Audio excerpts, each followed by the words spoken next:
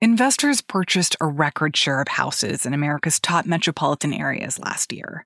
According to data from Redfin, nearly 1 in 7 homes in Atlanta, Miami, Detroit, and other major cities were sold to investors, like large corporations, local companies, or even just wealthy individuals. And a new analysis by the Washington Post shows that these purchases happened disproportionately in Black neighborhoods and in the South. Today, we take you just outside of Nashville, a metro area where investors purchased 16% of homes last year. And we'll take a look at one company that has scooped up houses in suburbs around the country. Tammy Sue Lane is in a suburb of Nashville. It's really an exurb. It's a new neighborhood. Most of the houses are about 15 years old. Peter Worski is a reporter on the Post's financial desk. They were designed, built as starter homes, marketed as starter homes. They were of all costs less than $200,000 15 years ago. And they were a perfect place for a lot of people to buy their first home. So in many ways, Tammy Sue Lane is the kind of street you'll see in new suburbs all around America. But one of the things that makes it unusual and really drew our attention is that of the 32 homes there, 19 are owned by one very large company, and that company is called Progress Residential. Renting out houses in suburbia has never been a business dominated by large companies. But with private equity-backed companies like Progress Residential entering the market in more and more places, that is starting to change. I sometimes think of them as running horizontal apartment houses. They take a suburb and turn it into their own property in a way because they own so much of it. From the newsroom of the Washington Post, this is Post Reports. I'm Martine Powers. It's Wednesday, February 16th.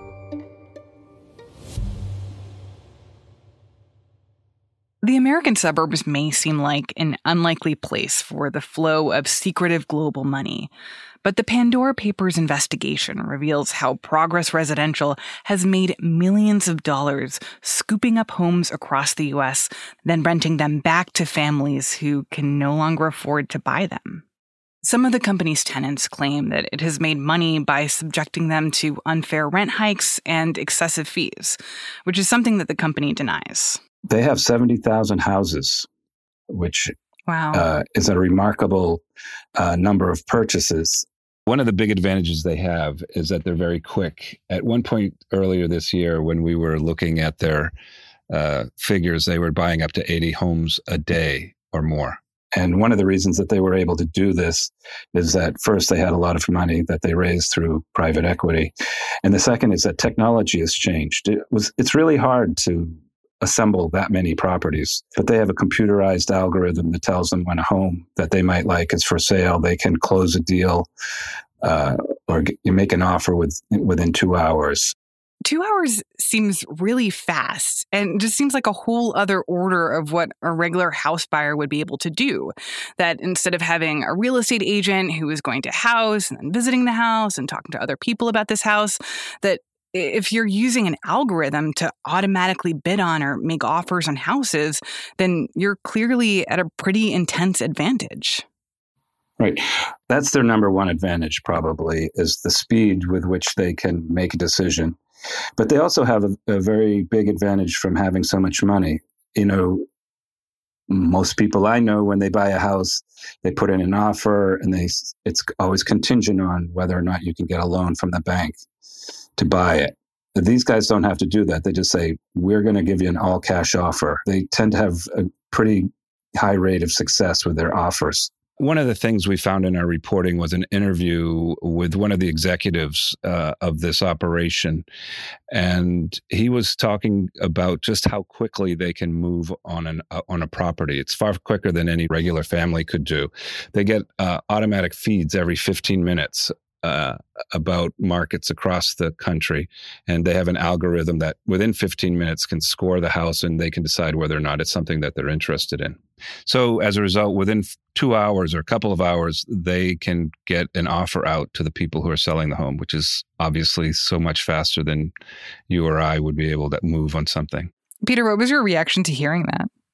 We were pretty surprised. We knew that they were a very sophisticated operation that had grown very quickly, but we didn't know anything about this computer algorithm or the speed that they could move on a house. It seemed astonishing. And it's an astonishing advantage over a regular family. You'll hear them talk about how we're completely not emotional or something like that, comparing themselves to the typical family where you see the house and you wonder, is it too much? Is it the right neighborhood? And, he who hesitates is lost. But when the algorithm says yes, they don't hesitate. What was a little scary about that, I think, if I were trying to buy a house in that area, is that you'd feel like you're competing against a cyborg. You're sitting there looking at houses and hemming and hawing, and this machine, well-financed machine, is out there gobbling up every, the best deals. Part of this is finance and part of this is technology, but what you get at the end is a very, very large company of a kind that's never really had a presence in American suburbia.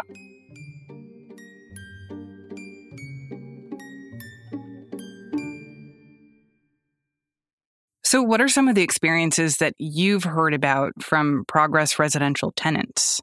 We spoke not only to tenants, but we also spoke to employees. And you get the sense especially from the employees, that this very rapid growth in the company has left it a little flat-footed in terms of administering all of these houses. We heard from employees that they couldn't get back to the people who would call in with a problem as quickly as they needed to. And we heard that over and over again from tenants, that they would make a call and they wouldn't get any call back. So, there'd be black mold or a hole in the fence or an appliance wouldn't work.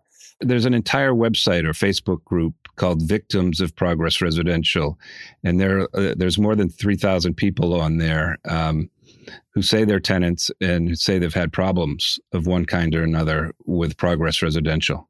At the same time, the company has a lease that housing advocates say is one of the most aggressive in terms of the fees that they put on tenants. And the tenants, you'll see them also complaining about that on the Facebook page as well. For example, if you're late on the rent, at least in Tammy Sue Lane, the fine is 10% of the rent, which is a fairly good chunk compared to other companies where it might be $40.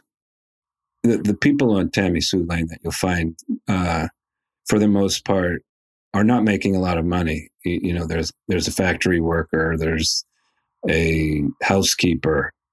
There are people who have debt problems. Some of them have filed bankruptcy.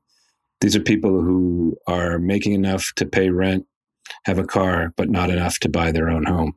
So one of the people that I talked to was Ashley Baltimore and her husband. They're both delivery drivers. They do work for DoorDash and all the other tech companies do deliveries. And they've been searching for a home for quite a while. In 2016, they were very close. They thought they were about to close on a deal. So we picked everything out for the house, from the brick to the floors to pretty much everything. And the financing fell through, and that's when they moved into Tammy Sue Lane. We came over here, we saw the house, pretty much put our down payment for the deposit, and we were moved in within about a week or so. And I think they regret moving into the Progress House. They're very unhappy. And one of the things that's really kept them from becoming homeowners is that their rent keeps going up. It's gone up more than 30% since 2016 when they moved in. When we first moved in, it was $1,529. Our rent currently is $2,020. So a steady rental increase means that it makes my American dream of owning a house even further, because I don't have any money to really save. When they look around for houses now, houses are more expensive. they feel like Progress and other companies like them are buying up a lot of the houses that they might have otherwise purchased. So they feel squeezed both as a tenant and as a home buyer by Progress Residential. Oh, that's interesting. Like, they feel that because of these companies' practices, they've both made it almost impossible for them to be able to afford a home in this neighborhood, but at the same time are also charging more and more for rent to be able to live as a tenant in this neighborhood. So, yeah, exactly. And, most of the people that I talked to, or a striking number of them, said that I'd love to buy. I'd really see myself as a homeowner someday, and I'm really trying. But many of them said it's just so expensive to rent from Progress Residential. In part, that's because of the additional fees that they charge. Progress can be a really expensive place for renters, they say. What does the company say about these accusations that they're boxing out homeowners or regular people from becoming homeowners, but also that they are, at least it sounds like from these tenants, like predatory in how they do business with the people who rent from them? So the company, in response to our reporting and other complaints from tenants, they describe themselves as part of the solution to the housing crisis in America, that people need rental housing and they're providing it. They say that they treat tenants fairly and respond promptly to all the complaints. And furthermore, as with regard to the people that we talked to and brought to their attention, they said those people constitute only a small fraction of their over 200,000 residents. Coming up after the break, what the Pandora Papers reveal about Progress Residential's wealthy founder and how he, the company, and its investors make money. We'll be right back.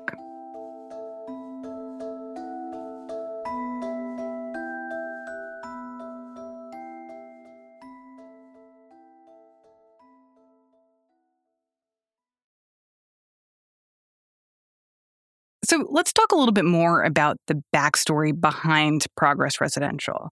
Like, tell me about its founder, who he is, and how he originally made his money. Well, the man behind the company is a very interesting figure on Wall Street. His name is Don Mullen. He was an executive at Goldman Sachs, and he oversaw their bet, which became known as the Big Short. And this was a very big bet that the housing markets were going to crash, and they did. So there's an email that came out later in a congressional investigation, somewhere right before the market tanked. And he's writing an email and said something like, "Seems like we're going to make a lot of money," or, something to that effect. Wait, can I ask, have you seen the movie The Big Short? Because I'm imagining like the Christian Bale character from that movie. Is that this guy? So, yeah, everybody asks that. The Big Short is just the bet, which is betting against the market. And a lot of people did. So Goldman Sachs, they weren't really the subject of the book or the movie. Gotcha. What led us to Mullen was a trove of documents called the Pandora Papers, which are all these financial documents from investors from around the world. And one of among the many documents that we found there was the pitch that Don Mullen made to investors around the world, in which he's saying, look, I got this idea. I'm going to buy up tens of thousands of homes and rent them out. And he's explaining in these documents that I see an opportunity because the prices were low, people needed housing. And these papers gave us a really inside look at this, what became a very large company, and basically how they were going to capitalize on the distress of America's housing markets after the Great Crash. Oh, wow. In 2012, we were still coming out of the recession. There had been a glut of homes, thanks in part to the foreclosure crisis. And they thought that housing was underpriced. So that's a good thing. They could buy low with the idea of selling high later. But they also noticed that there were a lot of families, especially millennials, who were having a hard time qualifying for a mortgage. And so they foresaw a generation of renters that they could market to, and with this huge collection of houses that they were putting together. Well, so it sounds like this guy is essentially very good at finding opportunities to make money around the housing market. And if in 2008 he was able to predict what was coming and was able to use that to essentially make a lot of money when a lot of people lost a lot of money, I mean, he clearly knows how to work the housing market system. He does. And how much has Mullen personally made off of his investments in this company? It's really hard to tell, but a lot. The reason it's hard to tell is that his pay depends on what the returns were for investors. If they were 17%, one professor calculated that he and his other managers would have collected more than $1 billion. If they were 10%, which is what the return might have been, he made hundreds of millions of dollars. Either way, he made a lot of money. Wow. And what about for the company in total? Like, how much does this company make from its practices in the real estate market? In 2019, so 7 years after the beginning of the fund, they put out a press release saying that the investors' equity had nearly doubled over that period. So they're doing pretty well. I'm also curious how all of these buying practices by Progress Residential is having an effect on the housing market in the places where they've bought up so many properties. It's difficult to know exactly how much the prices are getting pushed up by these big companies. I don't think anyone disputes that when a big company or anyone comes in and buys up a lot of homes, it's going to put upward pressure on prices. We just don't know how much yet. One of the points that the company makes is that we don't own that many overall in the United States supply. What that answer masks, though, is that they own large chunks of homes in certain counties. For example, in Rutherford County, the property assessor there says that 10% of rental homes in the county are owned by real estate investment trusts of this kind. And he accuses them of, quote, equity mining our community. What does that mean, equity mining our community?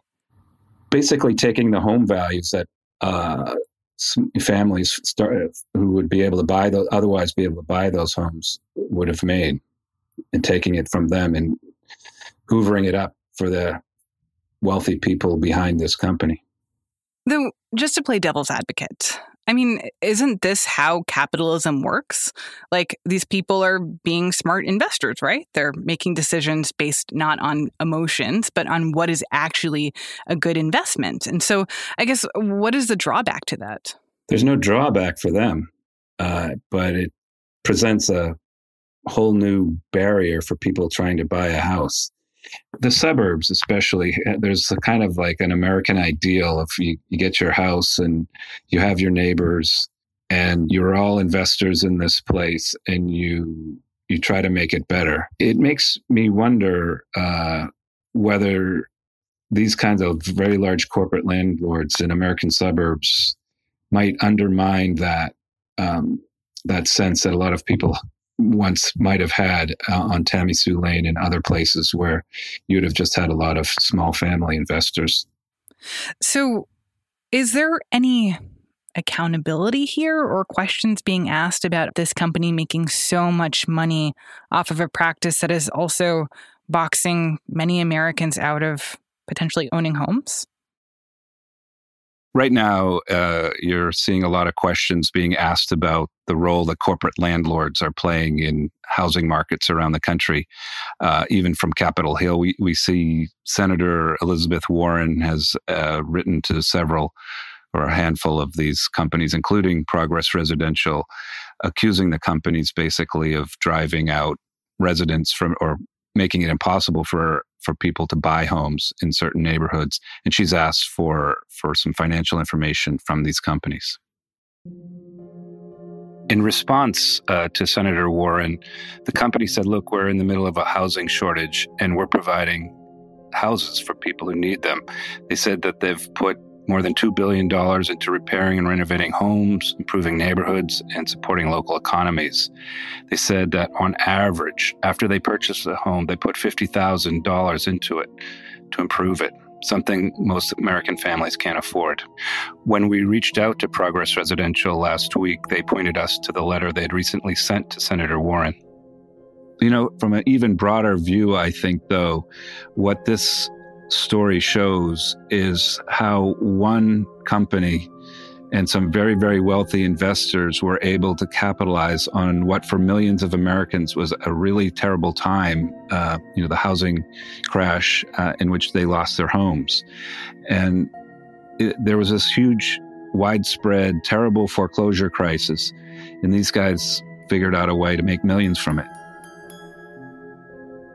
This story was reported by Peter Wawryski, along with Spencer Woodman and Margot Gibbs from the International Consortium of Investigative Journalists. It was produced by Robin Amer. That's it for Post Reports. Thanks for listening. Today's show was mixed by Sean Carter. It was edited by Alexis Diao and Maggie Penman. The pandemic has been hard for all of us, but it has been so tough for older people, many of whom have been isolating from loved ones and the world at large because of their vulnerability to COVID-19. If you are an older person, we want to know, how are you feeling about your golden years? How has the pandemic changed your post-retirement plans? Let us know how you're doing by sending an email to postreports@washpost.com. And if you're open to it, go ahead and record your response on your phone's voice memos app and share that with us. We look forward to hearing from you. I'm Martine Powers. We'll be back tomorrow with more stories from the Washington Post.